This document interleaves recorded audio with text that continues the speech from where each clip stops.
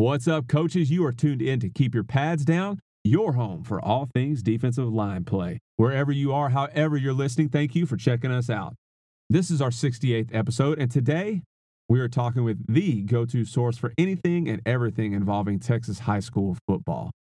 For you guys outside of the state of Texas, Dave Campbell's Texas Football provides in-depth coverage of high school football that is second to none. You know, Texas high school football has a reputation of being a huge deal, and rightly so, it is. But, part of the reason that it is such a big deal is because of the coverage and exposure that our sport gets from these guys at Dave Campbell's. And so they also cover recruiting across the state. They stay on top of things like coaching changes.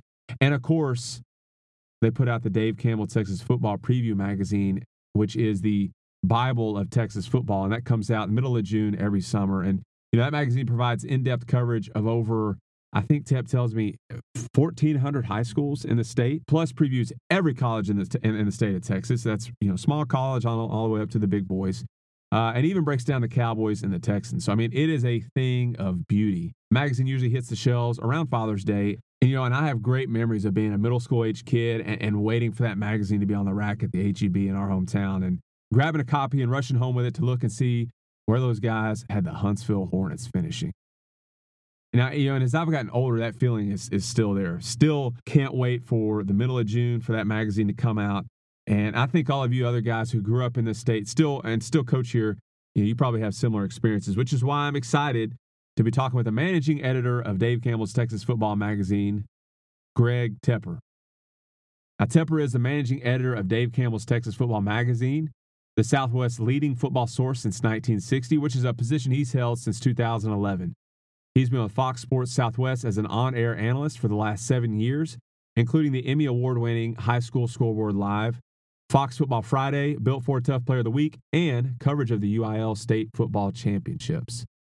Tepper is the host of Texas Football Today, a daily live show on TexasFootball.com, discussing high school and college football in Texas. You can find his writing at TexasFootball.com as well. He's received multiple awards for his work, including 2 Lone Star Emmy Awards in 2018 and 2019, the 2019 Putt Powell Sports Writer of the Year Award, presented by the Texas High School Coaches Association, and the 2019 Media Person of the Year Award, presented by the Gridiron Club of Dallas. Tepper is a graduate of the University of Missouri, and he is married to his wife, Jen, and has an infant son named Hank, and is an absolute walking, talking Texas football encyclopedia. So today, Tep and I talk about what goes into putting their summer preview magazine together each year, under the radar storylines for the 2020 season, and then I asked Tep point blank, hey, are we playing football this year or not? Finally, we close out with some lighter topics, including Tep's hot take on the movie Rudy, and then I put him on the spot and see if he can name the mascots of 12 Texas high schools that I selected at random, and I might have stumped him on a couple. So does Greg Tepper know your mascot? You have to listen to the end to find out. So all of that and a whole lot more. This was really a fun conversation with Tep, and he is a dude with a lot of layers who can speak intelligently on a wide array of topics. So let's dive right in. Here is episode number 68 with Greg Tepper on KYPD.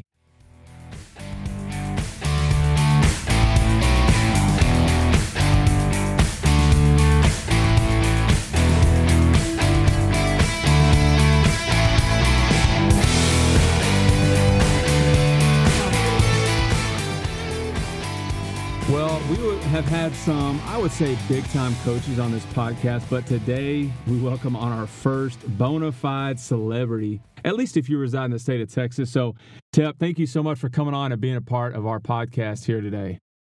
Well, I'm happy to join you, but I have to argue with you right off the jump that if I fall into the category of celebrity, then we have just fallen so far as a society, I think. That's something that, honestly, we need to be able to take a step back and really think about where we are as a nation if I qualify as a celebrity. But all that to say, I'm glad to be with you. Well, look, we are in a sports-starved time in our history. So anyone who, makes a living talking about sports and you just, obviously we're going to get into this, but Dave Campbell Magazine was just released, a few weeks ago. So that qualifies you, at least in this moment in our history, as a celebrity right there. But, we're turning the tables on you a little bit because, usually you're the one interviewing coaches. So a little role reversal for you tonight. Yeah, I'm excited. I don't get asked a lot of questions, except how dare you? And are you sure you're supposed to be here, sir? Yeah. But yeah, I'm happy to face the firing squad. I'm ready. Hopefully, coaches can see you in a little bit of a different light, after this. So we're going to jump right into this thing. You're the managing editor of Dave Campbell Texas Football Magazine, which for those of our listeners outside of Texas, that's the ultimate authority on Texas high school football. Also, you're the honor analyst for Fox Sports Southwest, where you do High School Scoreboard Live, Fox Football Friday, Built for a Tough Player of the Week, in addition to covering the state championships in December. So, yeah, when it comes to Texas football, you are kind of a big deal. So walk us back to your days growing up in Dallas and tell us how you got to this point in your life and in your career. Yeah, it's a long winding path. I think that a lot of people, I think that's the way that most people get where they are. But I'll tell you that, I knew when I was in high school, I was passionate about sports, always passionate about sports, but certainly not good enough to do it. I was an offensive lineman and a very bad one, undersized, I would say under-talented. But I knew I was interested in sports, and so I started pursuing journalism. I found that something that appealed to me. The writing aspect of it really appealed to me. So I decided to pursue journalism. Went to the University of Missouri. I got a degree from their journalism school. I got a job, a brief stop in Tulsa at the Tulsa World there, and then a job with the Dallas Morning News. And in 2011, a job came open at Dave Campbell's Texas Football. For an associate editor position. I applied for it, was lucky enough to get it. And then in 2013, the man who was the managing editor left, and I was promoted to managing editor, and that's the position I've been in ever since. And it's a great privilege to me to be the managing editor of this magazine, because it does have such a rich history. We've been around we just published our 61st annual edition. This is a magazine, for those who don't know, that was started on the kitchen table of Dave Campbell in Waco, Texas in 1960, because he didn't think that the Southwest Conference was getting enough love. And so, but he also wanted to make sure he included, as he called them in the day, schoolboy teams.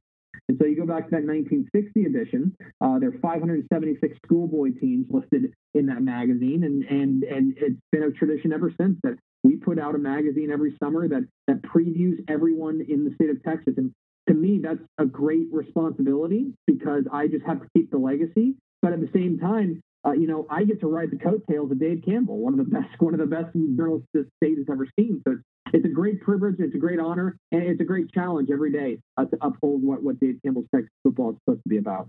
Yeah, I think if you are a kid who played football in the state of Texas growing up, that, I know that personally, that I have, memories of. I couldn't wait for that, mid-June when that magazine would hit the racks and would go to the HEB in our town, mm-hmm. and I would see it there and go and grab it. And the first thing you do is, this was before I was even playing high school football. I was in middle school. My brother was playing. I'd run home and see, where did Dave Campbell have the Huntsville Hornets? And then I'd want to see all my, friends who were at other schools and just kind of look at it and look at that. And it was just such a red letter day when you got your Dave Campbell Texas Football Magazine.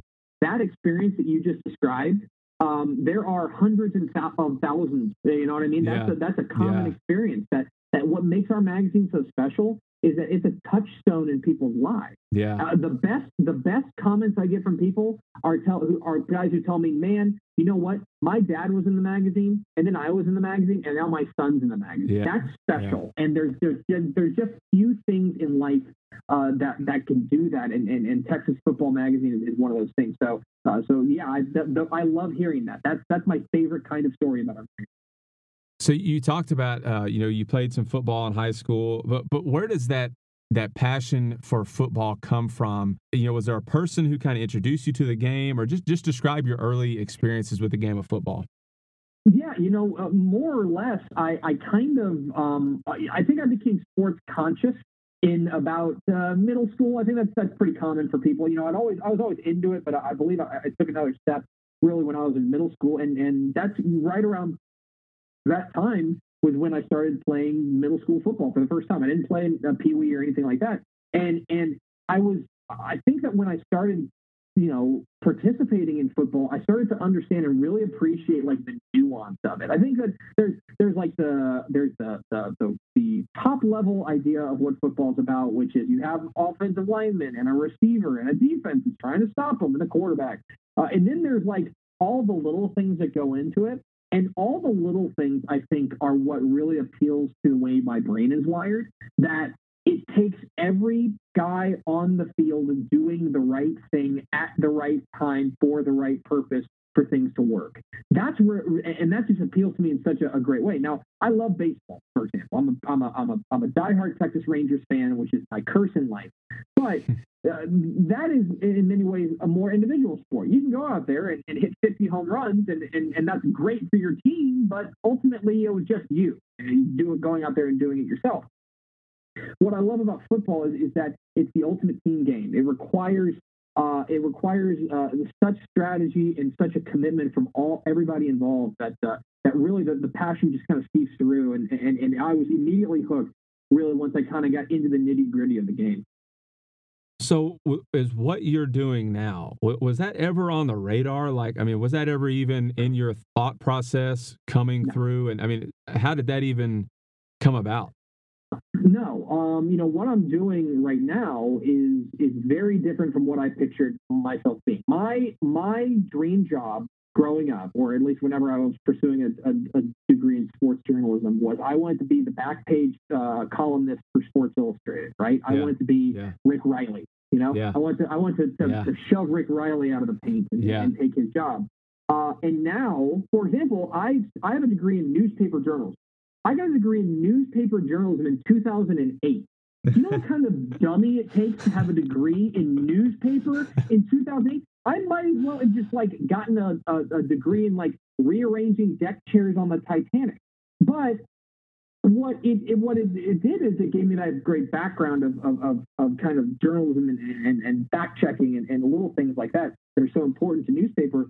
I had never done broadcast before. For example, I'd never been on television except for like a guest appearance here and there on like the local high school football show. And then suddenly I was thrust into doing 4 hours of live television every Friday night, and I just kind of did it. So to answer your question, no, I had no idea this is where my career would end up, but I'm awful glad that it is where I ended up. And so you see, this is where our paths converge a little bit, because I'm from talking with you and the years you're talking about, we're roughly the same age. And when I was coming through in high school, that's what I wanted to be. I used to get Sports Illustrated.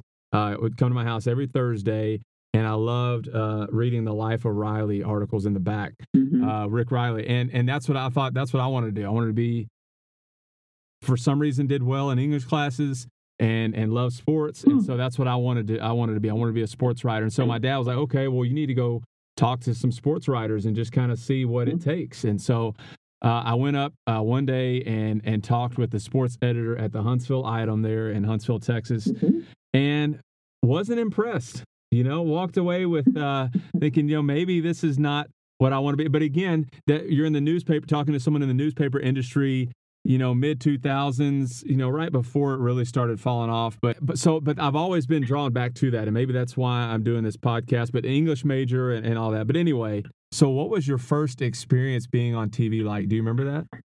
Yeah, I remember it very vividly because it was Football Friday, Fox Football Friday. And at that time, this is in 2013, we were on location. We were on location doing a 4-hour live show that was kind of a whip around show of high school football coverage from around the state, but obviously spotlighting one particular game that we were at. And so this was in the Austin area. I want to say this was at Cedar Park. And I was there. I put on my suit and I got out there, and I was so nervous. I was so nervous because the idea is that you've got 4 hours of live television in front of you. I am sweating bullets, and I've never done television before. Like, I have no idea. I literally have no idea what I'm doing. Many people would argue I still have no idea what I'm doing. Point is, I go out there, and my co-host, who's a wonderful guy named Jeff Power, we get through this first segment, heavily scripted. He's leading me through it and stuff like that. And we get through it, and we get to the first commercial break. And I start thinking, okay, here's the thing. You just got done with that one segment, and now you have about 40 more today. And then, by the way, next week you're going to have to do it again, and then you're going to have to do it 13 more times after that. After that, you're done. And at that moment, it kind of dawned on me that the only way that they were going to fire me was if I cursed on the air.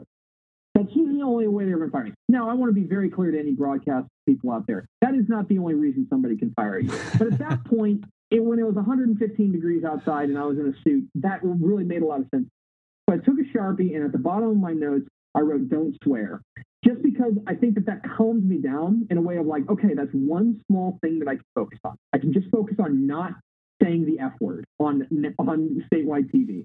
And I got through the show, and now, here I am. I guess 7 years later, as I'm dating myself, 7 years later, at the beginning of every show, I write "Don't swear" at the bottom of my rundown, just as a reminder that you can't eat the whole thing in one bite. You got to go just, step by step and control what you can control. So I remember that very distinctly. I was glad when it was over, but now, I love what I'm doing. And the moment that the camera turns off, I'm anxious to do it again next week. Have you been able to stick to that, the no swearing? I have never cursed on the air. It's my proudest achievement. I've come close a couple of times, but I've been able to, you know how sometimes you come close and the word's about to come out, but then you're able to like grab the wheel and swerve at the last moment. Yes. Yep. Like, oh gosh, dang it. You know what I mean? Yeah. Something similar like that. I've come close a couple of times, but no, I've never cursed on the air, and as long as I keep doing that, I hope that Fox keep having that. So anyone who listens to you or watches you would probably have a hard time imagining you being nervous, because you are very polished and very knowledgeable. So when was the last time you were nervous about some aspect of your job? Do you remember that? Yeah. I mean, first of all, I think you're nervous a little bit every show, just because you want to go out there and do a good job, and you don't want to embarrass your family and things like that. But as far as I think that basically you kind of forget more and more how nervous you are the more you do it. And so now, you just kind of, at some point, just kind of background noise. But I will say that the last time I was really nervous was after that unforgettable 2018 Galena Park North Shore versus Duncanville game. Yep. Which was the state championship game. It's the Hail Mary, for those who know what I'm talking about. Everybody knows what I'm talking about. It's that state championship game, the Hail Mary of Demetrius Davis, AJ Carter. And I remember, after I got done freaking out there for a couple of minutes, we were about to come on the air because we had the High School Scoreboard Live. It's the big finale, the big wrap-up of all the state championship games. And I realized what was going to happen. What was going to happen was that my colleague, Rick Renner, was going to turn to me, and he was going to say, "What did we just see?" And what I can't do at that moment is just look like a stammering idiot, even though that's all I wanted to do. That's all I wanted to do was just go like, "Oh, did you see that?" Yeah. And so I tried to come up with a way to kind of describe what we saw and the magnitude of what we saw at that moment. And I was really nervous heading out. When we hit the air, I was sweating bullets, because I was like, this is something you got to get right, because sometimes you understand when history has just been made. Yeah. And you're like, all right, dude, don't be the dumb part of history. Don't be the thing that people are like, oh yeah, it was a great moment, but then Tepper came on the air and just, farted all over it. That was my one goal, was to come out here and say something relatively smart. And so that was probably the last time I was really, truly nervous. Now, we can all relate to that, that reaction, because, I remember I was at my in-laws' house. I was sitting in a recliner. Everyone else had gone to bed. I'm watching this game, and you're kind of just like, okay, last gasp of a breath for North Shore there. And then he comes down with it. The kid comes down with it. And so I don't think I could have been able to formulate any intelligible analysis of what I just saw, except for, what a play. And that's why Texas high school football is so great. Yeah, I mean, that's the thing. And that's why I love what I do, is I think, I want to put this in a polite way. I do not besmirch people getting paid to cover high school football because, look, I am in favor of people getting paid. Period. That's a good thing when you're covering high school football. You know, if you're out there grinding and stuff like that, I respect it and I want that to happen. But I've also gotten pretty good, I think, at sniffing out people who are in it for a paycheck, who are like, this is my job and this is what I do. But with that, the reason that I stick around is because I love this stuff. Like, high school football is just the stinking best. Like, every single week, there's something you've never seen before. And I know that's a cliche, but it's so true. And there's so many storylines all around the state going on, little things and things that make it, that tug at your heartstrings and remarkable stories and remarkable characters. Like, I literally would not do this if I wasn't passionate about it, because high school football is in many ways a stepping stone for a lot of journalists. And that's fine. Again, I'm okay with that. I understand it. That's the way that things are built. But for me, like, people have asked me, what's your goal? Like, what's your dream job? It's like, I'm kind of living it. Like, my bad days at work involve high school football in Texas, and people care what I think about it. That's pretty darn cool. And so I'm extremely blessed. And I feel like the passion of high school football, I hope that it resonates when people watch Fox and they see Craig Way and they see Rick Renner and they see myself, they see Aaron Hardigan, because they're super passionate about it as well. And that is something that I think is really, really cool about what we're able to do, is that we are able to capture that in a meaningful way. So the job that you have is really cool. And I think that, that we all, at some point though, coming up, coaches and journalists alike had jobs that were not so cool. So what was the worst job you had coming up, either as a teenager or even as a young professional? So I'm going to take that and I'm going to kind of turn it into, because I don't think I've ever really had like a really bad job. You know, I've had jobs that I didn't love, and I've had bosses that I didn't love, things like that. But what I will say is that I've definitely had jobs that have challenged me in a way that I never thought that I would. And I'll go back to, I had an internship at the paper in Tulsa, the Tulsa World, during college. It was the summer after my sophomore year. And I was there covering on the sports team, covering sports. And I got to cover, like an OU practice. I got to cover they had an arena football league team at the time. I got to cover a little bit. Then they have the Tulsa Drillers, which are a minor league baseball team. But there was one event that I was sent to go cover, and it was in Pauls Valley, Oklahoma, and it is the World Noodling Championship. Now, Ty, do you know what noodling is? I do. It's you're swimming down and pulling big catfish size of Volkswagens out of holes in a lake. And what are you using to catch these catfish? Your hand. Your hand. Correct. Yeah. Correct. You are using your bare hands. It's barehanded catfishing is what it is. And they sent me, some city slicker, some like 19-year-old, 20-year-old doofus out to Pauls Valley to cover the World Noodling Championship. It's an unforgettable experience. I loved every second of it. I am terrified of it. It was one of the most unbelievable things I've ever done. I would not want to do it again, but I'm glad that I did it. If that kind of qualifies as an answer to your question. Is there any audio or video of you interviewing a noodler? Because we need to see that.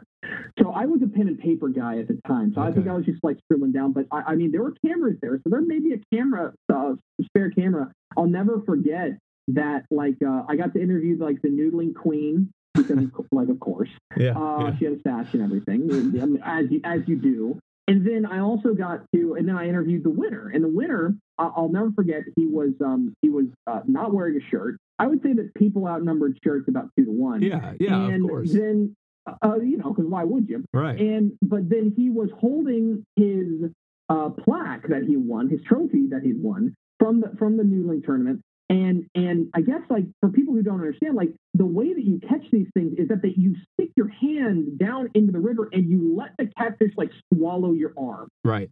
Basically, and then you pull it out. So his forearm is just ripped up, and it's really kind of gross. And then in his other hand, he is holding what I believe was about a 3-month-old daughter at the time, and that's a snapshot that I've had in my mind for about 15 years now since I covered that event. That's so I don't know if those exist, but I would love a picture of that if it does. Yeah, no doubt. Well, that's an awesome story, and I'm sure at that moment there were some serious questions and doubts as to, what am I doing with my life? Is this what I want to be doing with my life, covering the noodling, world championships here in, middle of nowhere, Oklahoma. But you've made it now. You're on TV. You're a recognizable figure. So you've come a long way. So those journalists who are out there kind of in the struggle right now, there's hope for them, is what you're saying.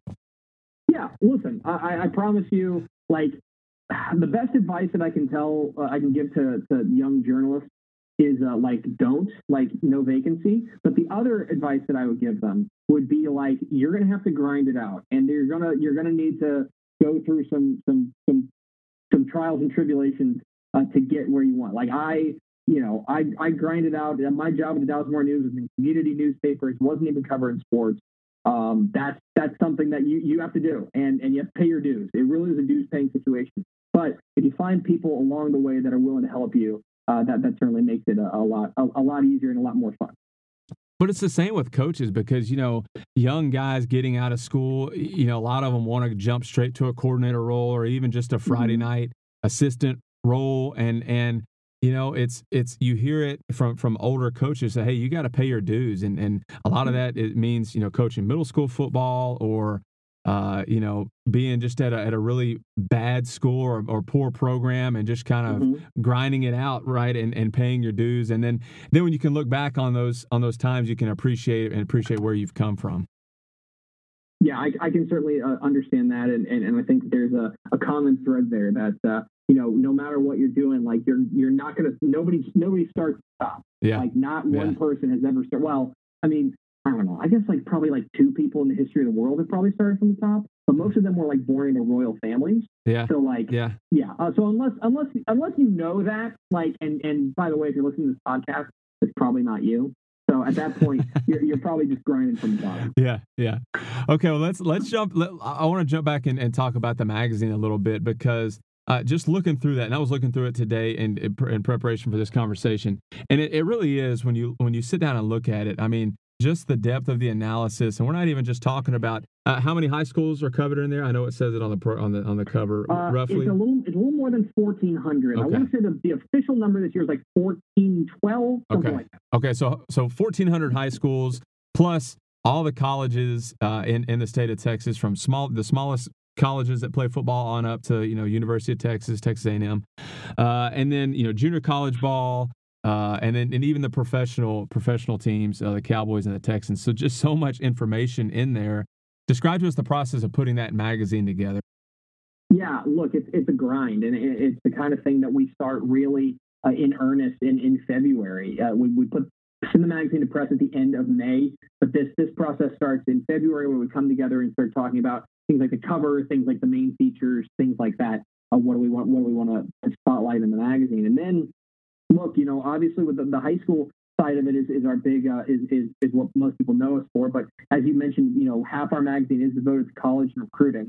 There are 47 colleges in the state of Texas that play football. We cover every single one of them, whether you're talking about Texas A&M Aggies, or you're talking about Texas Wesleyan or Southwestern Assemblies of God. We cover those as well. But the high school thing is really what people want to know about it. And for us, the process starts with we send a questionnaire out to every coach in the state. And that questionnaire gets us a lot of the nitty-gritty information. How many lettermen did you lose from last year? How many starters do you have coming back on offense? What's the height, weight, and 40 of your quarterback? Things like that. A lot of the nuts and bolts of there. And our relationship with coaches is so critical. Like, if you were to say, what is it about Dave Campbell's Texas football that sets us apart from other media outlets? It's that we have, I think, an unmatched Rolodex, and we have an unmatched relationship with coaches, because they are in many ways the lifeblood of what we do. That we do right by them because they do right by us, and it is I think a mutually beneficial situation where they want to promote their program, we want to promote their program, but we need their help do it. And so we like to follow up with a lot of coaches, talk to them about, what to think about their team, what are they going to look like, how they're going to be different. And then it's a matter of, writing up all these previews. We have a great selection, not only an outstanding full-time staff with Dave Campbell's Texas Football, but also we have a number of outstanding contributors from all around the state who write up a lot of the high school previews. They take questionnaires, get some extra stuff from coaches, and then put together a preview about what this team is going to look like. And then it's a matter of putting it all together, and it's 400 pages. We've got a great design team that helps out, but, I'm up late laying out high school football pages, 6-man football pages on May 20th. And it's a grind, April and May, me and my team kind of disappear off the face of the earth, and you don't see us much. There's not a whole lot of social interaction there. Not that was a whole huge issue this particular year, but there is it's a huge lift, but it is a labor of love. And this is something that whenever that you hit that big oversized send to press button at the end of May, there's a real feeling of accomplishment because it's a grind and it's a lot of work, a lot of little things that have to be right.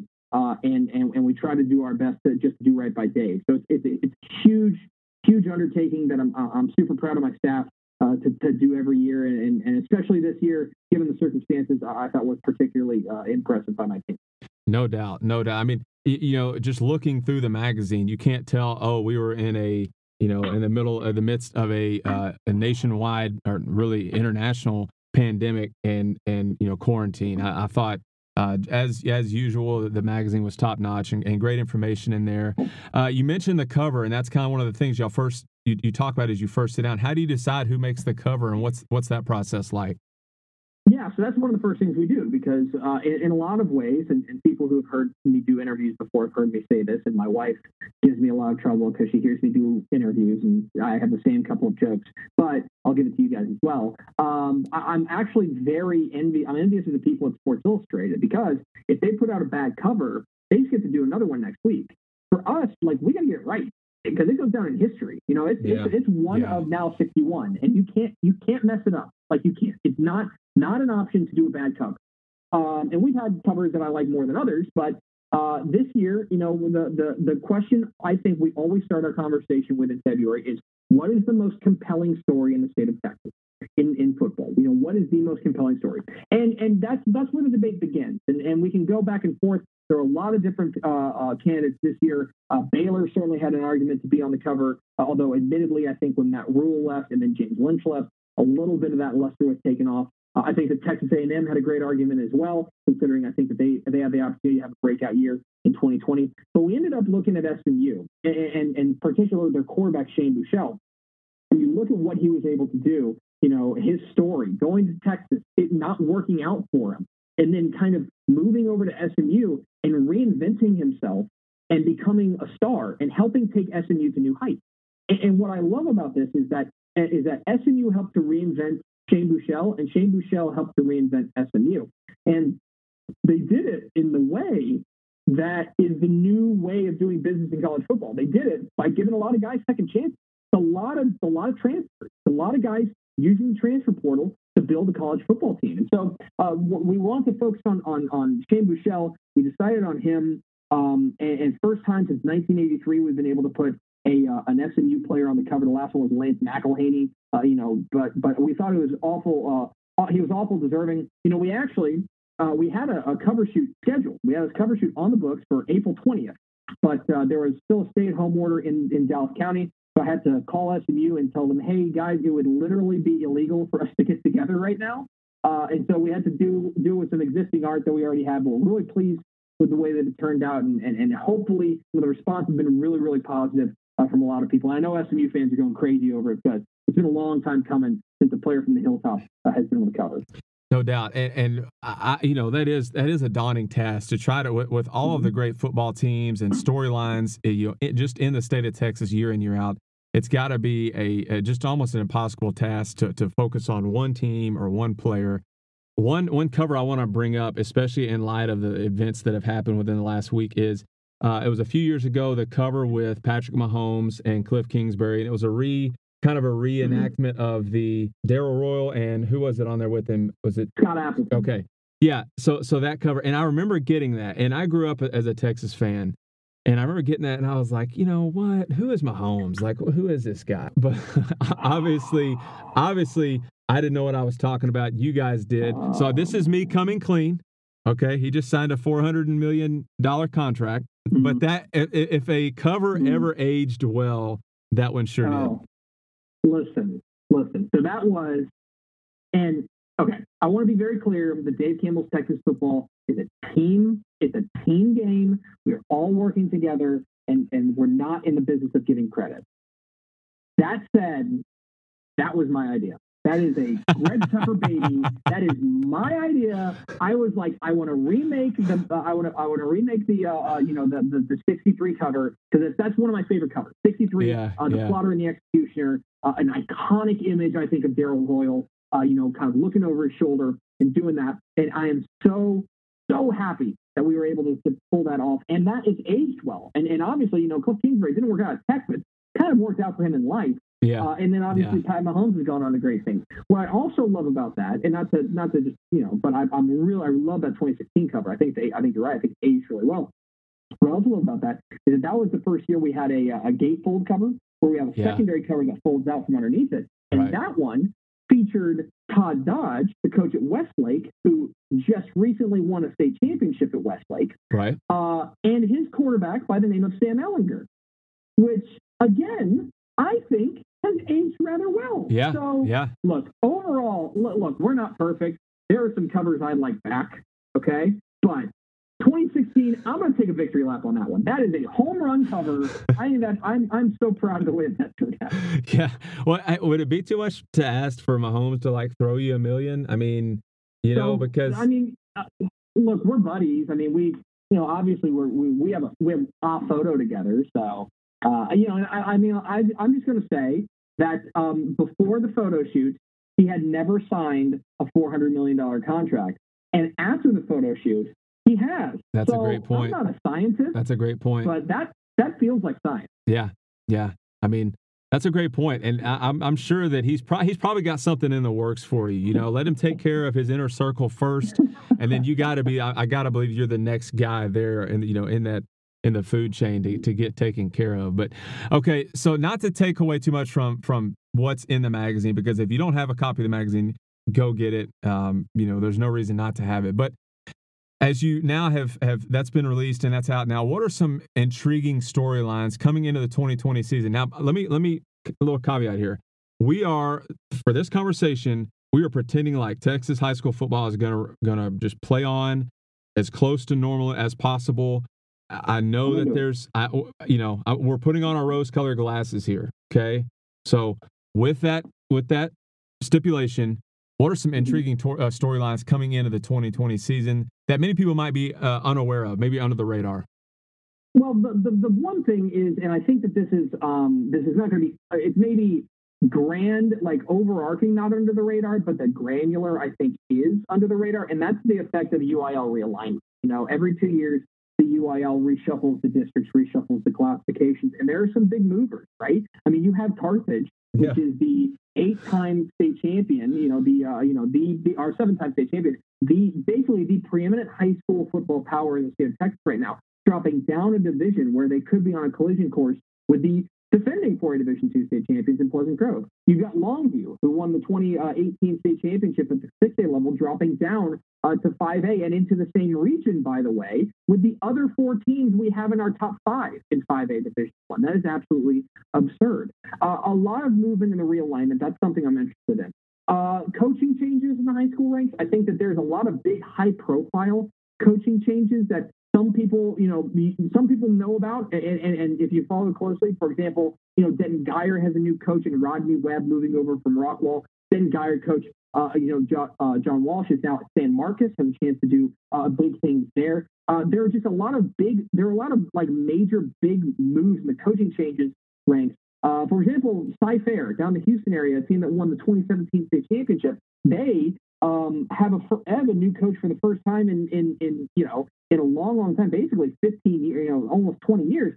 Ed Pajowski retires. They bring in Jeff Miller, the coach from Rockdale, who's an alumnus, taking over there. That's a big, high profile coaching move, and that's something that I think is certainly going to be really interesting to keep an eye on is how do these new guys, especially, and I know we're ignoring the pandemic here involved, but especially considering they weren't able to have a normal offseason with their guys. Right. That's something that I think is really flying under the radar. And the other thing that I would mention is I think that right now in the state of Texas, we have never, I don't know if we've ever had a crop of quarterbacks like we have right now. When you take a look around the entire state, whether you're talking about the class of 2021, which are guys who are going to be seniors this year. I mean, you've got unbelievable guys like Demetrius Davis, who has a chance to win 3 state championships at Galena Park North Shore. You know, whether you're talking about guys like Eli Sowers, who led Denton Guyer to a state championship game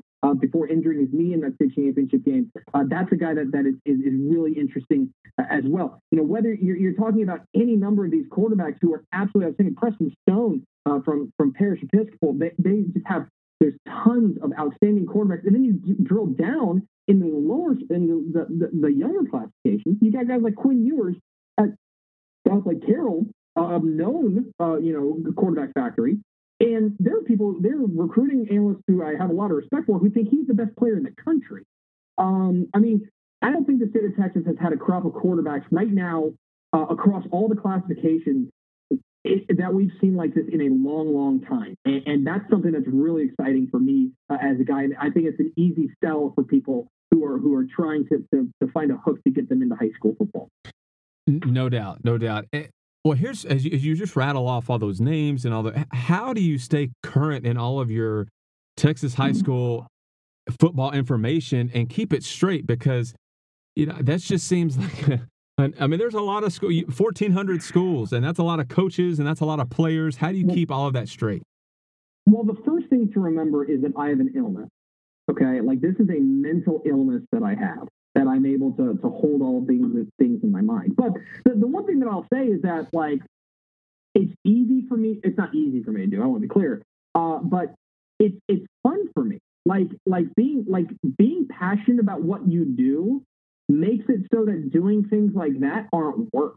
Yeah. That's just fun. That's just doing what you want. It's like, like coaches, the coaches who are truly into the coaching game. Like, there are a lot of things that I would not be interested in doing as far as being a coach is concerned. A lot of things, okay? A lot of nonsense y'all have to deal with. But the coaches who are passionate about it, they're like, you know what? That's part of the gig, and I love it. And that, for me, is part of it. And, it takes a lot of studying. It just takes a lot of, note-taking. I'm a feverish note-taker, just writing things down all the time and just trying to keep things straight. And I mess up a lot. But I try to keep things straight as much as I can. It's just more or less just part of the gig. And it's something that if I weren't passionate about, I'd probably free up brain space that I need, and I'd fill it up with, Rangers OPSs or something. So as you look across, this kind of in that vein, as you did your research for this year's magazine, what's the most impressive or even surprising stat that you came across while doing your research for this year's magazine? Ooh, that's a good one. Okay, there's a few. One, and I mentioned Carthage before. But yeah, I've seen enough. I've seen and heard enough of Carthage. We got those guys scheduled. Obviously, if everything holds, for the third year in a row in week 5.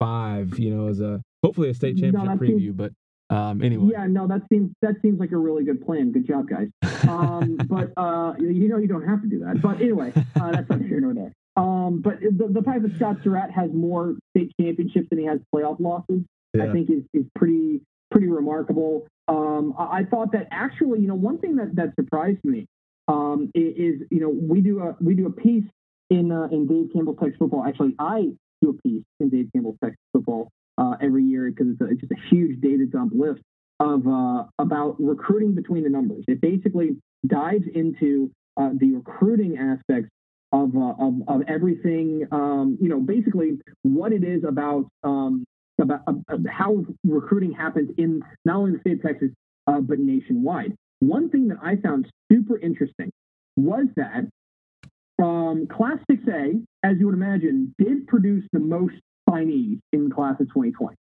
But if you were to do it per capita, they are the 4th best classification at producing prospect FBS signees in the class of 2020. Class 5A was better than them. Class 4A was better than them. And then, believe it or not, Class 2A was better than them. Class 2A put out more FBS prospects per capita, so I'm talking per 10,000 students in those schools, than Class 6A did, which I thought was really remarkable. That, for anybody who needs a hook and finding something to get into small school football, I mean, there is some talent down there that you would just not believe. And by the way, they're not secrets anymore. You've got big time programs, like TCU, that are jumping in and making sure that they recruit some of the very best small school players in the state. I think that, and I asked this question to our guest last week. He's a Houston area. He grew up in the Houston area. He's now the head coach at Colorado Mesa, but longtime assistant coach in the state of Texas. And I said, hey, who plays the better high school football, Houston or Dallas? And I was kind of tossing him a softball there because he is a Houston guy. But I think when it comes to big school football, Dallas and Houston, and if you put a gun to my head, I would probably say Dallas. I'm sorry, Houston guys. I grew up close to Houston. But I think when you kind of to speak to that stat you're talking about, but when it comes to the lower levels, I think East Texas, East Texas has a ton. You can drive, 20 minutes and you're at a school where there's a Division I prospect. And that's at little tiny schools, that's at 4A schools, but there's a lot of small school ball over here on this side of the state that is really a talent laden. I would even drill down even further. I would say if you go southeast, okay? So if you're talking Piney Woods area, right? Piney Woods, Golden Triangles, which is what we call kind of the greater Beaumont area, if you will.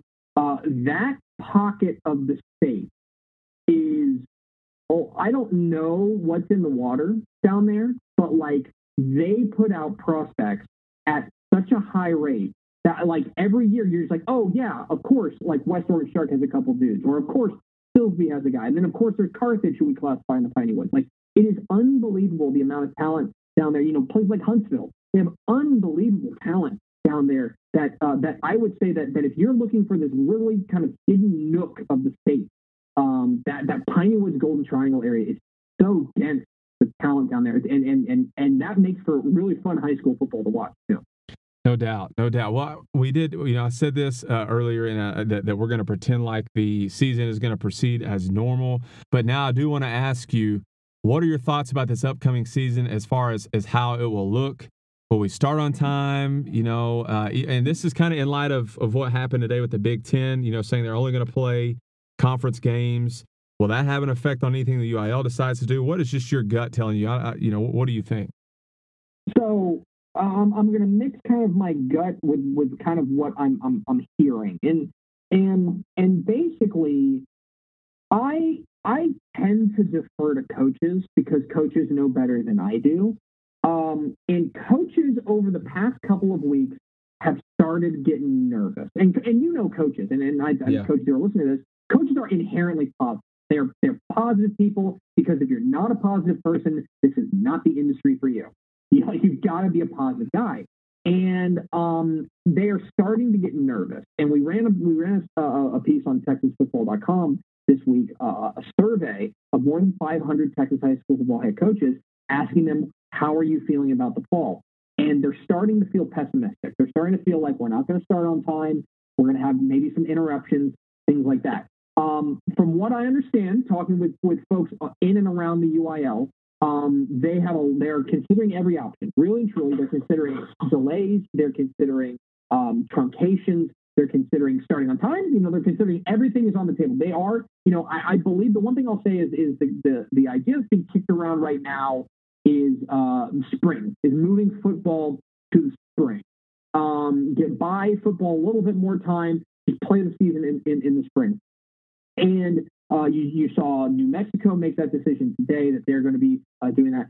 I would say that in knowing the UIL and how they tend to operate, that is a pretty radical move. And the UIL, that would be more last resort than first option. So, look, I remain optimistic we will see football in some way, shape, or form in the 2020. I think it may be different. I think it may be weird. I think it may get stopped halfway through. Or something like that, because obviously there are bigger issues at play than whether or not we're going to be able to line up 11 versus 11. But I remain confident we'll see some sort of football in 2020. What it looks like, I can't tell you. Yeah, that's fair enough. I'm with you with the nervous part. I think if kind of before this recent spike, so maybe 2-3 weeks ago, if you would have asked me this question, how I feel about it, I'd be like, oh yeah, we're going to be fine. We're on board. It's because just the way that the UIL was starting to they had a plan of the way they were loosening up, the regulations on your summer workouts and stuff. They're already kind of starting to roll some of that stuff back, loosening up a little bit. But then this recent spike hit, and now you're right. It's like, well, I don't know now. I'm not so confident now. I'll just say this. The wind is blowing right now, and the wind right now, and it can change, but the wind is not blowing in a positive direction for football in the fall anywhere. I mean, you're seeing what the Big Ten is doing, what the Ivy League is doing. Yeah. Sounds like the Pac-12 is there. I have a lot of confidence in the UIL. I think that they are smart folks who are going to make the right decision or make what they believe is the right decision. The one thing I keep hammering this home whenever I talk with folks, I will say that I think it's important to remember that we are all dealing with a moving target. We are all dealing with unprecedented times, and I think that it is probably a good thing if we were to offer some grace to the people who make decisions, because these are hard decisions. Nobody doesn't want to see football in the fall. I'll say that. Everybody wants football. We're all pro football in the state of Texas. But I think that it's important that everybody offer a little bit of grace to the decision makers at every level. I'm the husband of the teacher and the son of the teacher, so I am feeling it as well. But I will just say that I think that it's important to understand and recognize that everybody, I think, is genuinely trying to do their best given what we're given. Yeah, that's a great point. It's kind of like, how the old talk with the officials, give those guys some grace, especially early on in the season. We can show, that's some language that coaches are kind of used to hearing and extend, some people that we're used to extending grace to, or hopefully some of us. And so I think that's a great point to remember that everyone wants football, and that it's up to us as coaches, and this is cliche, but just to control what we can control, and let those in positions of making decisions make them, and trust what they're saying. I do want to ask you about this, with coaching school now switching over to being all virtual. You guys, usually have a really strong presence at coaching school. And again, for those who don't know, that's the big statewide coaching convention that kind of kicks off football season there in late July. It was set to be in San Antonio this year. Are you still going to have a role in that? Is Dave Campbell still going to have a role in that, or no? We're still going to have a virtual booth. You can stop by and say hi to us there at the virtual booth. We still want to be involved. Unfortunately, the great opportunity. I love coaching. Coaching school is one of my favorite events of the year, because coaching school falls at the perfect time, because everyone's really gearing up for football and they want to talk about it. And so for me, I can shove a microphone in their face and they talk. We have a great opportunity to get together with coaches, and it's just a great opportunity to check in with coaches. So I'm really going to miss it this year. But we will be involved with the THSCA virtual convention. The one thing I will say is, and we're not recording, right? Nobody's going to hear this. There's a couple dozen people that'll hear this, so just guard your words. Well, okay, that's fine. Yeah. Anyway, once the governor shut down the bars, I was like, boy, what's even the point? You know what I mean? Because if you've ever been to coaching school, it is. I mention this because I love high school football coaches, but there's a reason they call it the Texas High School Football Coaching Fraternity. Okay, it's almost entirely dudes, right? And they are very tight. They all have each other. They tend to have each other's backs. They like to gossip with one another, and when you get them together, it's a party. So that's kind of once that happened, I was like, man, so this is gonna be a dry coaching convention. Like, how is that gonna work? Yeah. So unfortunately, I thought it was the right move from THSCA, booze or no booze. And what you just did is you just outed all 35,000. I think they had coaches in attendance last year. Hopefully, if guys are listening to that, driving along in their trucks with their wives or something, they turn that part down. And hey, you know, listen, I'm a professional truth teller. My job. And gossiping, I prefer to say exchanging of information. You know, gossiping is a little bit, it has a negative connotation. Let's say exchanging of information. Okay. Yeah, a little. They like to chatter. Yeah, there we go. There we go. Okay. Well, that's all right. That's maybe a little bit of a kick in the shin there for some of us.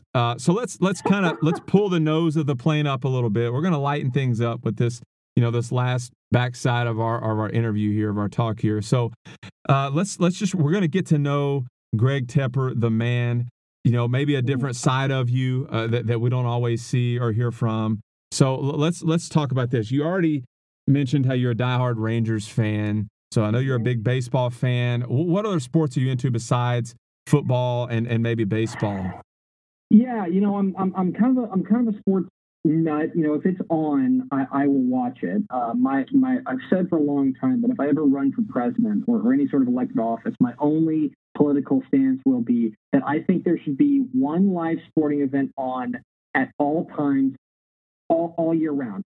So if it is 3 a.m. on Christmas morning, I want to be watching Korean softball or something like that. Right. Like there needs to be something. So I'm not discriminatory towards that. I will say that in recent years, probably past 8-10 years or so, I've gotten into soccer.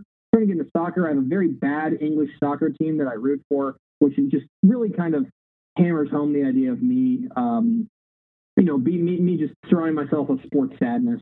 So go QPR. But I soccer is probably the other one that I'm most into. I like watching basketball, but I simply don't have the brain capacity to be able to really get into it. I feel like I'm pretty much overloaded with football at that point. But I really do enjoy watching that as well as hockey as well. You work with a guy that is equally as well known throughout the state in Matt Stepp. We actually had him on the podcast last summer. A great interview, full of a lot of just unbelievable information, and knows his high school football and is an iconic figure as well in the circles of Texas high school football. What's one thing you can tell us about Stepp that many of us might not know? He told you that this isn't his full-time gig, right? Oh, he told me that last year when we were getting ready for this podcast. He said, "Yeah, because I have a daytime job," and I was like, "Yeah, it's covering Texas high school football." And then I said, "Are you?" I mean, we got on, and before we started recording, I said, "How? Like, are you like Buddy the Elf? Like, do you eat maple syrup all the time and get like 30 minutes of sleep, or what?" He is a crazy person, and that is me saying that. Like, he is a sports robot sent from the future that will eventually turn on us and just end us. Like, he is unbelievable in what he does, and that is the thing for me. One of the real tragedies of there not being an in-person coaching school is if you ever get to see Stepp at coaching school, it's like going on a safari and seeing like an animal in its natural habitat. You're like, wow, look at him. Because the thing about Stepp is that, like, I know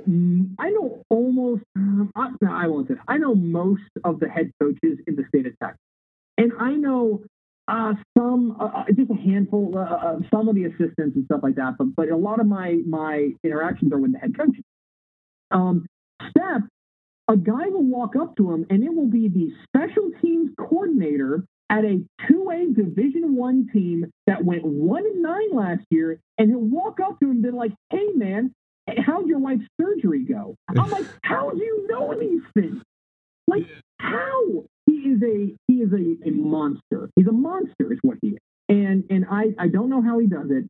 As far as things I don't know about him. Did he tell you about his basketball career? I have seen some, he's put some pictures up where he was, a lot skinnier, right? I mean, and he looked like he could ball. I will just say this. Stepp's a big dude. Stepp's a big dude, but of the people that I know, I think he would be the last of my buddies that I would pick a fight with. Like, he is. I'm very glad that Matt Stepp likes and that he's just overall a pretty agreeable fella. I would not mess with him. He does not skip arm day. He lives every day. He lives every day like it's Fat Arm Friday. It is. I would not mess with Steph. He is. I'm glad that technically he works. Yeah. Well, he is a treasure, and I love talking with him. Like you said, he's just, whether you want to talk about hey, places to eat, in the Rio Grande Valley, go. Best place to get fajitas in West Texas, go. Best barbecue place in Houston, go. I mean, he's on it. He can tell you. Yeah. Well, and that's the thing is whenever we go on my wife and I or somebody's going on vacation, we'll always say, hey, Steph, we're going through X. Where do we need to eat? And like immediately he'll be like, oh, you need to eat there. We were a couple of years ago.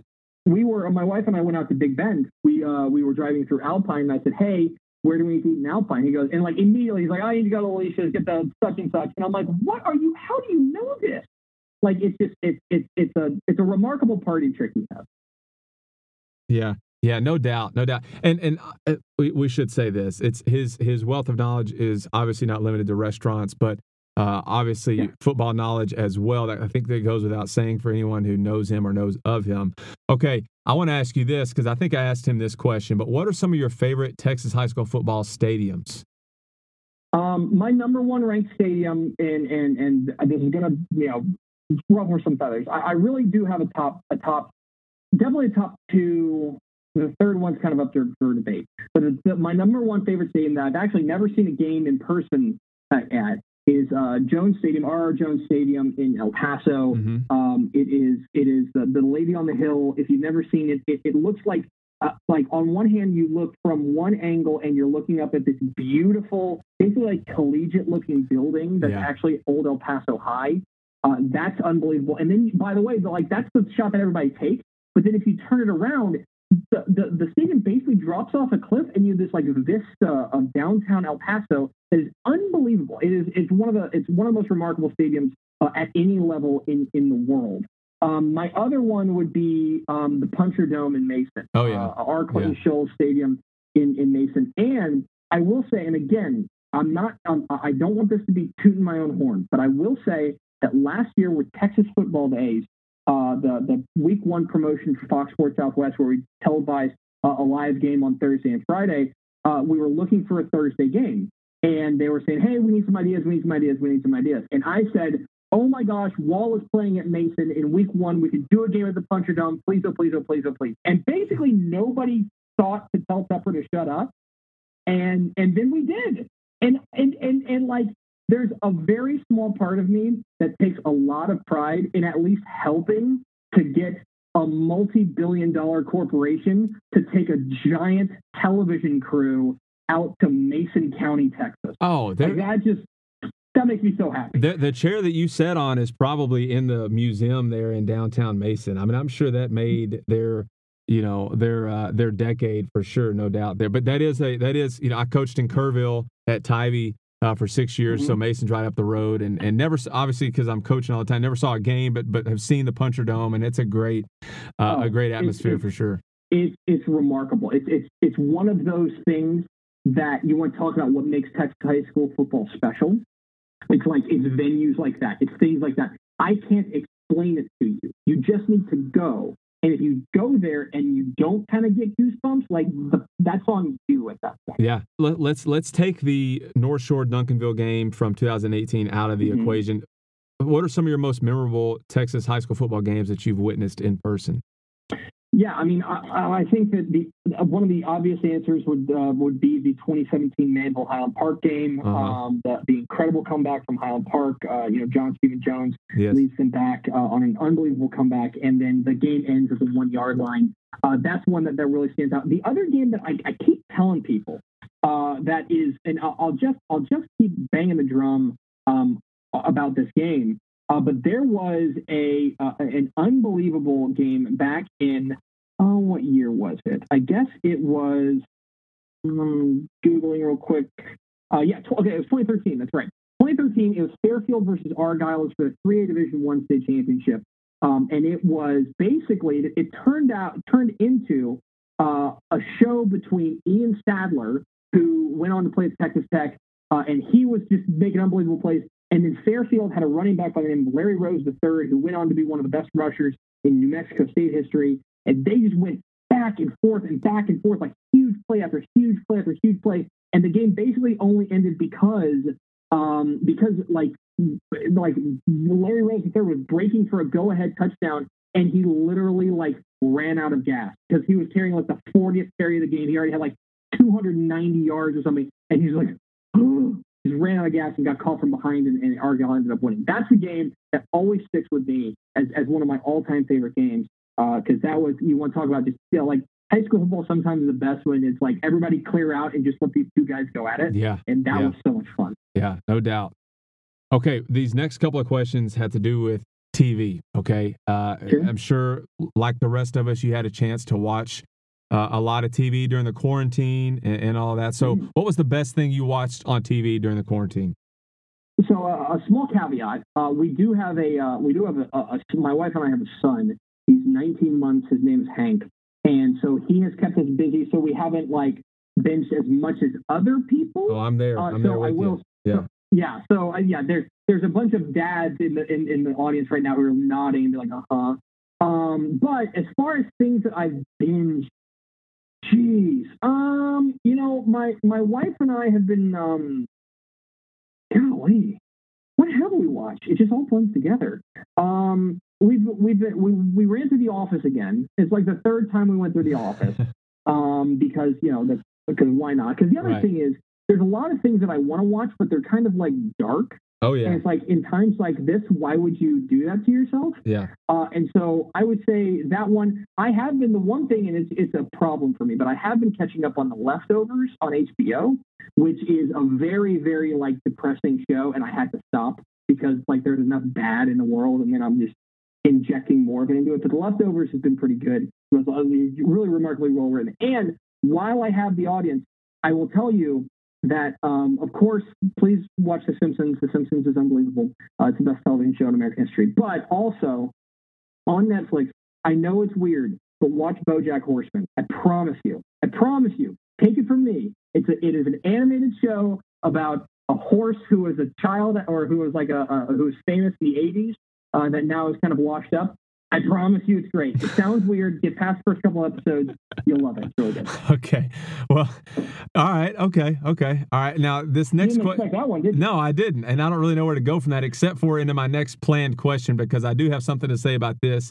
And you mentioned in our pre-interview that you really liked this show. And this is, again, where we're kind of our paths converge again, because I remember watching the show when I came home from school. And that is Family Matters with Carl Winslow and Eddie, and of course Steve Urkel. Tell me if you can remember your favorite episode of Family Matters. So here's what makes Family Matters great. First of all, theme song. Theme song is a banger. Do you want me to sing it? Theme song's unbelievable. Yeah, we could sing it, but we'll spare these guys. Yeah, let's spare the audience. Come on, they've already had to put up with an hour of me. Yeah. But the theme song's great. It always makes you feel good. They've got some iconic characters like Carl, of course, like Steve Urkel. What I would say is my favorite episode is an episode called Presumed Urkel, which was back, I want to say like season 5, where Urkel is accused of blowing up the science laboratory. And so he goes kind of on like a student trial, and Laura has to defend him. It's really funny. It's an excellent episode. That would be my number one ranked episode. Not a big Carl episode in that one, not a ton of Carl. So if you're a big Carl head, that may not be the one for you, but yeah, that's the one for me. I think it's season 4 or 5. That was back when all of those sitcoms, those kind of family, obviously Full House, Step by Step was another one where, there was always a moral, right? Like one of the kids screwed up, and then the sentimental music would come in, and Carl would sit Eddie down and talk to him about why it wasn't good to lie. They always had a very special episode. Right. Yeah. Yeah. Now, but I had to say that my favorite episodes were ones that were heavy in my man, Waldo Geraldo Faldo. Who was a great underrated character that probably doesn't get enough credit. But yeah, that would be, I don't know if I have a favorite episode, but any time where he was, had a big role, that was, I was watching that one. Excellent choice. Okay, this is the last question we're going to close up with before we do our little rapid fire section at the end. This is a chance for you to sound off. I know you probably get a lot of people trolling you on Twitter, or why you get the disrespect coach who, why did you pick us here or there in our district or whatever. But I want to know, what is your pettiest take on something non-sports related? Like basically like a pet peeve you have. So non-sports related. Okay, well, okay, like I don't know, I could tell, like both of these have to do with sports. First of all, I'm just going to say it, Rudy sucks. Rudy sucks. Rudy's not a good football player. Rudy never should have been on the field. Rudy sucks. But that's not the one I want to get to. Hold on. The next thing you're going to tell me is Hoosier sucks. Please, are we going? Are you still? You know what? I have not seen Hoosiers in a couple of years, so I do not want to make a judgment. I remember not really loving it last time I watched it. But okay. But I'm not talking about, like, the movie's okay, but the actual player is trash. He's a trash player. He should have never seen the field. Okay. He's a walk-on who whined his way onto the field. Okay. Wow. So anyway, the other one that I will say, and it's another sports movie. The Friday Night Lights movie is really good. It's really, really good. But when the playoffs roll around, they flash the bracket up, and the bracket is like a disaster. Okay? They have teams from like the Rio Grande Valley playing teams from like Lubbock in the first round. Something like that. It is a disgrace. And the thing that makes me really mad is it's such an unforced error. It doesn't have to be. Like, call Craig Way. Give Craig Way $30 and say, hey, we're going to give you a credit in the magazine. Will you please look over this graphic? And Craig will go, oh, well, this is terrible. Like, that's what you got to do. It's such an unforced error. So now go look up that bracket from the Friday Night Lights movie. It's horrifying. It's every Texas high school football coach and anybody who knows about high school football or even just geography in Texas is going to be like, what in the world are we doing here? Okay, well, those are some petty takes, and no doubt you ruffled some feathers with the Rudy take. And I'm just telling you, he whined his way onto the field. Yeah. He whined his way onto the field. Yeah, well, it's probably good that we're having a virtual coaching school, because the coaches who do hear that would have some stiff handshakes for you. No doubt. Okay, now here's where we're going to put you on the spot here, and I've picked randomly 12 high schools in the state of Texas. Okay.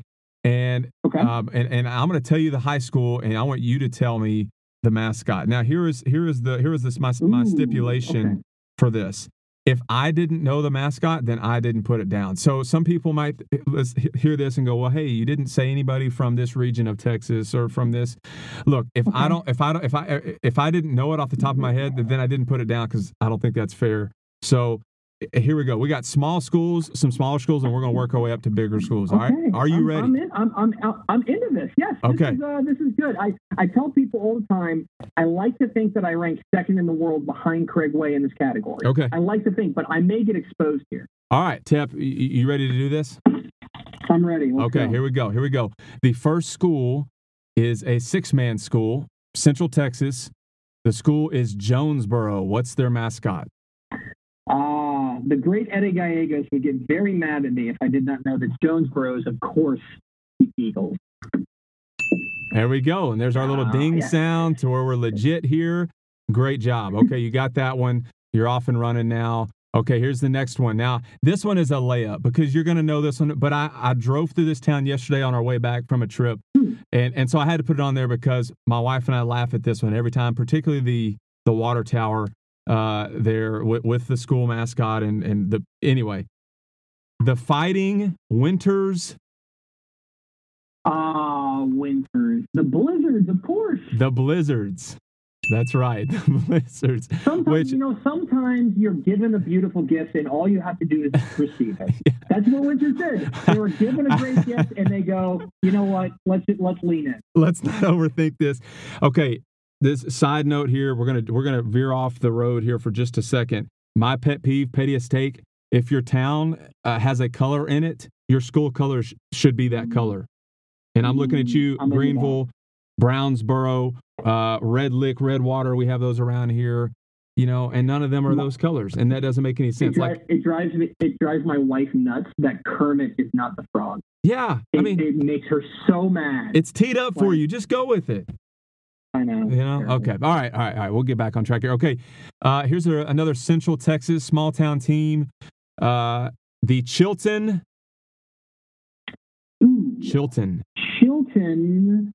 is Chilton's the Pirates. That is correct. There we go. You're 3 for 3. Okay. I was nervous. That was a school I used to drive through when we would on our way to our deer lease, and what I always remember is the goalpost was right up next to the road, and so I can imagine that there were a few cars hit by footballs going through that goalpost if they had any kind of kicker. But anyway, that's Chilton. All right, another small school in East Texas, right out in my neck of the woods, and that is the New Waverly. Oh no. Okay. Okay. So here's the problem, and here's the ones where I struggle with. Okay, they definitely have like a more, and I mean this in a nice way. They have a generic mascot. They do. They have a popular. There's definitely a popular mascot. And generic color scheme. Like every small town is maroon and white. Okay, so it's either going to be Tigers, Bulldogs, or Wildcats. It's like I don't know it, so I'm going to go with what I think would be alliteration. So I'll go with New Waverly Wildcats. No, you were close. It's the Bulldogs. And now you're going to have to go do a game in New Waverly. You're just going to have to do it. I don't know what they got going on. Those are the ones I struggle with. Yeah. If it is one of them that's like it's Eagles or it's Bulldogs or it's Wildcats, like there's so many of them that like it's hard to tell. Dang it. I'm sorry, New Waverly. Look, I'm not mad at you. As being from Huntsville, we have plenty of jokes about New Waverly, and so you just kind of proved my point growing up about New Waverly. Sorry, New Waverly. Great place, beautiful town. Actually home of Marcus and Seth Luttrell from Lone Survivor. Oh. Yeah. I think he still lives out there. But anyway, so you don't want to piss that guy off. So sorry, Luttrell brothers. Okay, here's one. I think this is another layup for you. Hill Country team, the Bernie High School. The Greyhounds. Bernie's the Greyhounds. The Greyhounds. That's right. Okay. Good. All right, getting back on track here. Northeast Texas team, the Caddo Mills. Caddo Mills is the Foxes. The Foxes, which. To me, that one doesn't really make a whole lot of. That doesn't flow. Caddo Mill. Here's the thing about that, and the reason I know that is because I've always thought the Fox is actually a super great mascot. It seems really good, and it's really underutilized. Like I want to make sure El Paso Jefferson is also the Foxes, and I think that might be the only other one. Like I think that Foxes is one of those that would work better as part of an alliteration. Like the I don't know Franklin Foxes. If Forestburg was the Fox. There you go. There we go. Yeah. Really yeah. Okay. All right. So here's a new school, Austin area, 5A Division II, and that is the Leander Glen. Okay. Leander Glen is the Grizzlies. That's right. Good job. That was. I was afraid when you said new school because some of them are like newer schools. You got to kind of absorb them into your brain at some point. Oh yeah. But the good thing about Leander Glen is that they were really good last year. So they've been good the last couple of years. We had our eye on them, and when I was in Kerrville, they were in the district we lined up with is for playoffs. So anyway. Okay, a Corpus Christi team here. Great baseball tradition, witnessed it firsthand. Corpus Christi Moody. Ooh, Moody. There's some good mascots down there. Moody is the Rays the Texans, Millers the Buckeyes. They're the Moody's a Trojan. That is correct. And also, I was clicking over my buzzer, my ding, because I thought you were gonna miss that one, so I had my buzzer pulled up. Yes, that's right. Corpus Christi Moody Trojans. And again, we played them in a baseball series when I was in Kerrville, and I'd never seen a crowd like that for a high school baseball game. And just they were loud like at a football game. I mean, they had guys beating on buckets, and they'd get a chant going. And when a kid was up at bat, I mean, it was crazy. It was wild. So anyway, great baseball school down there in Corpus Christi Moody. Okay, here we go. Houston area team, Klein Forest. Klein Forest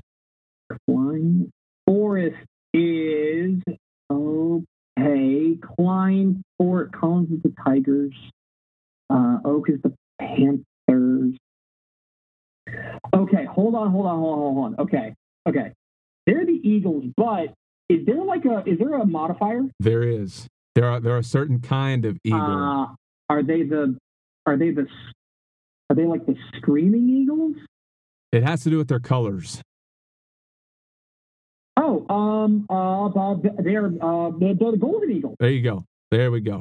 Which is that could be kind of confusing because in that area you have Conroe Oak Ridge, who are the War Eagles. Yeah. You know, you have New Caney Eagles. So that could be true. Another sort of generic mascot. I mean, they've made it somewhat unique by adding the golden there. Okay, sticking with the modifier of mascots, we're going to go with now another Central Texas team, Killeen Shoemaker.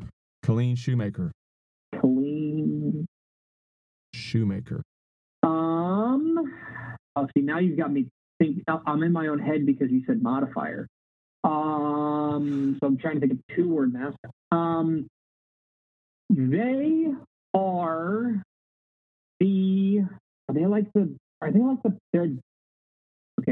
I don't know. I'm blanking right now.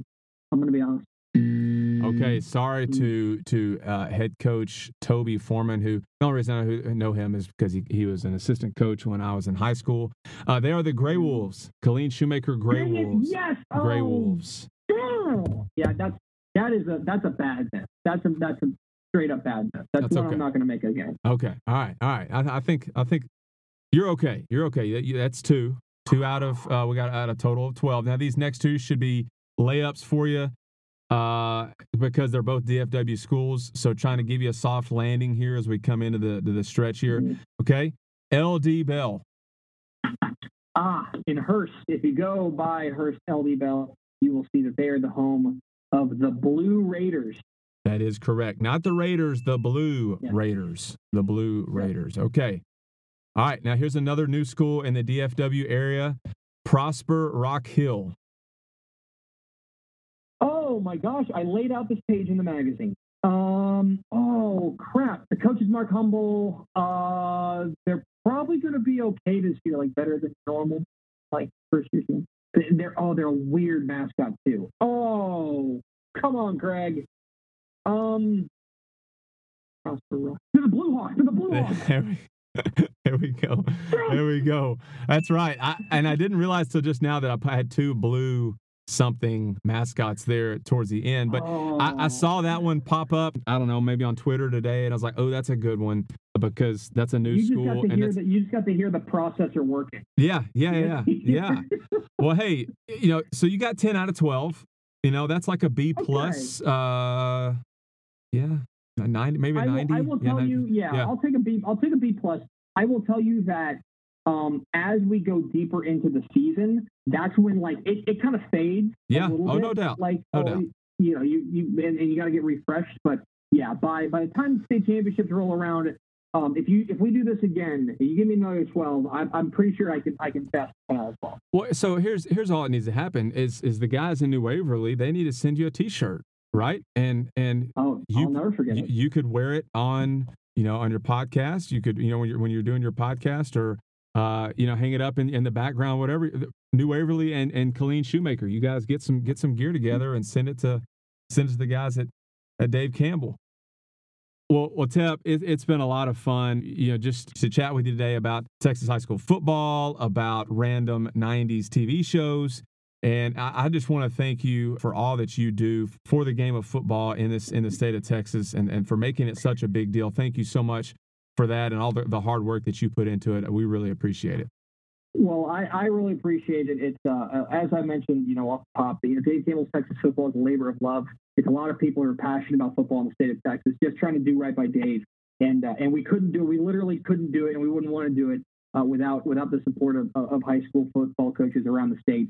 One of the reasons I love my job is that those are my contemporaries. Those are guys that I get to deal with on a daily basis, and they're guys that I really enjoy being around, and guys that I have a great deal of respect for. So we couldn't do it without them, and we wouldn't want to.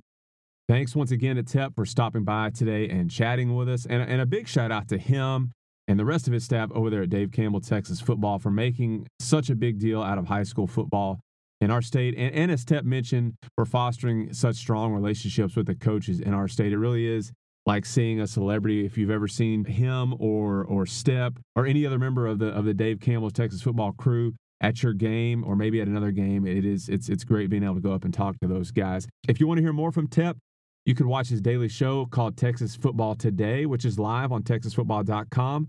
And it covers high school and college ball in the state of Texas. You can also stream the podcast of Texas Football Today wherever you listen to your podcasts. And if you want to follow Tepper on Twitter, he has the coolest Twitter handle ever because it's just his last name. I mean, that is how big time is that, where your Twitter handle is just at your name. So his Twitter handle is at Tepper, at Tepper. There you go. Our quote of the day is this: every morning you have two choices, to sleep with your dreams or wake up and chase them. And that's a wrap for us today on this episode of KYPD. If you're liking what you're hearing, hey, give us a 5-star rating and leave us a review. It literally takes about as long as it does for some of you old D-line guys to get down in a 3-point stance. And it really helps spread the word about our podcast here. And I love getting feedback from you guys. So do that. Give us a 5-star rating if you're liking what you're hearing. Tell your friends all about us and help us out in that way. Be sure to join us again next week where we are talking with a high school head coach outside of the state of Texas, actually heading out to the West Coast for episode number 69. So looking forward to that. Until then, have a great week. Love God, love others, and Tep. All right, now in your most authoritative voice, tell these guys what else they better do. Coaches, keep your pads down.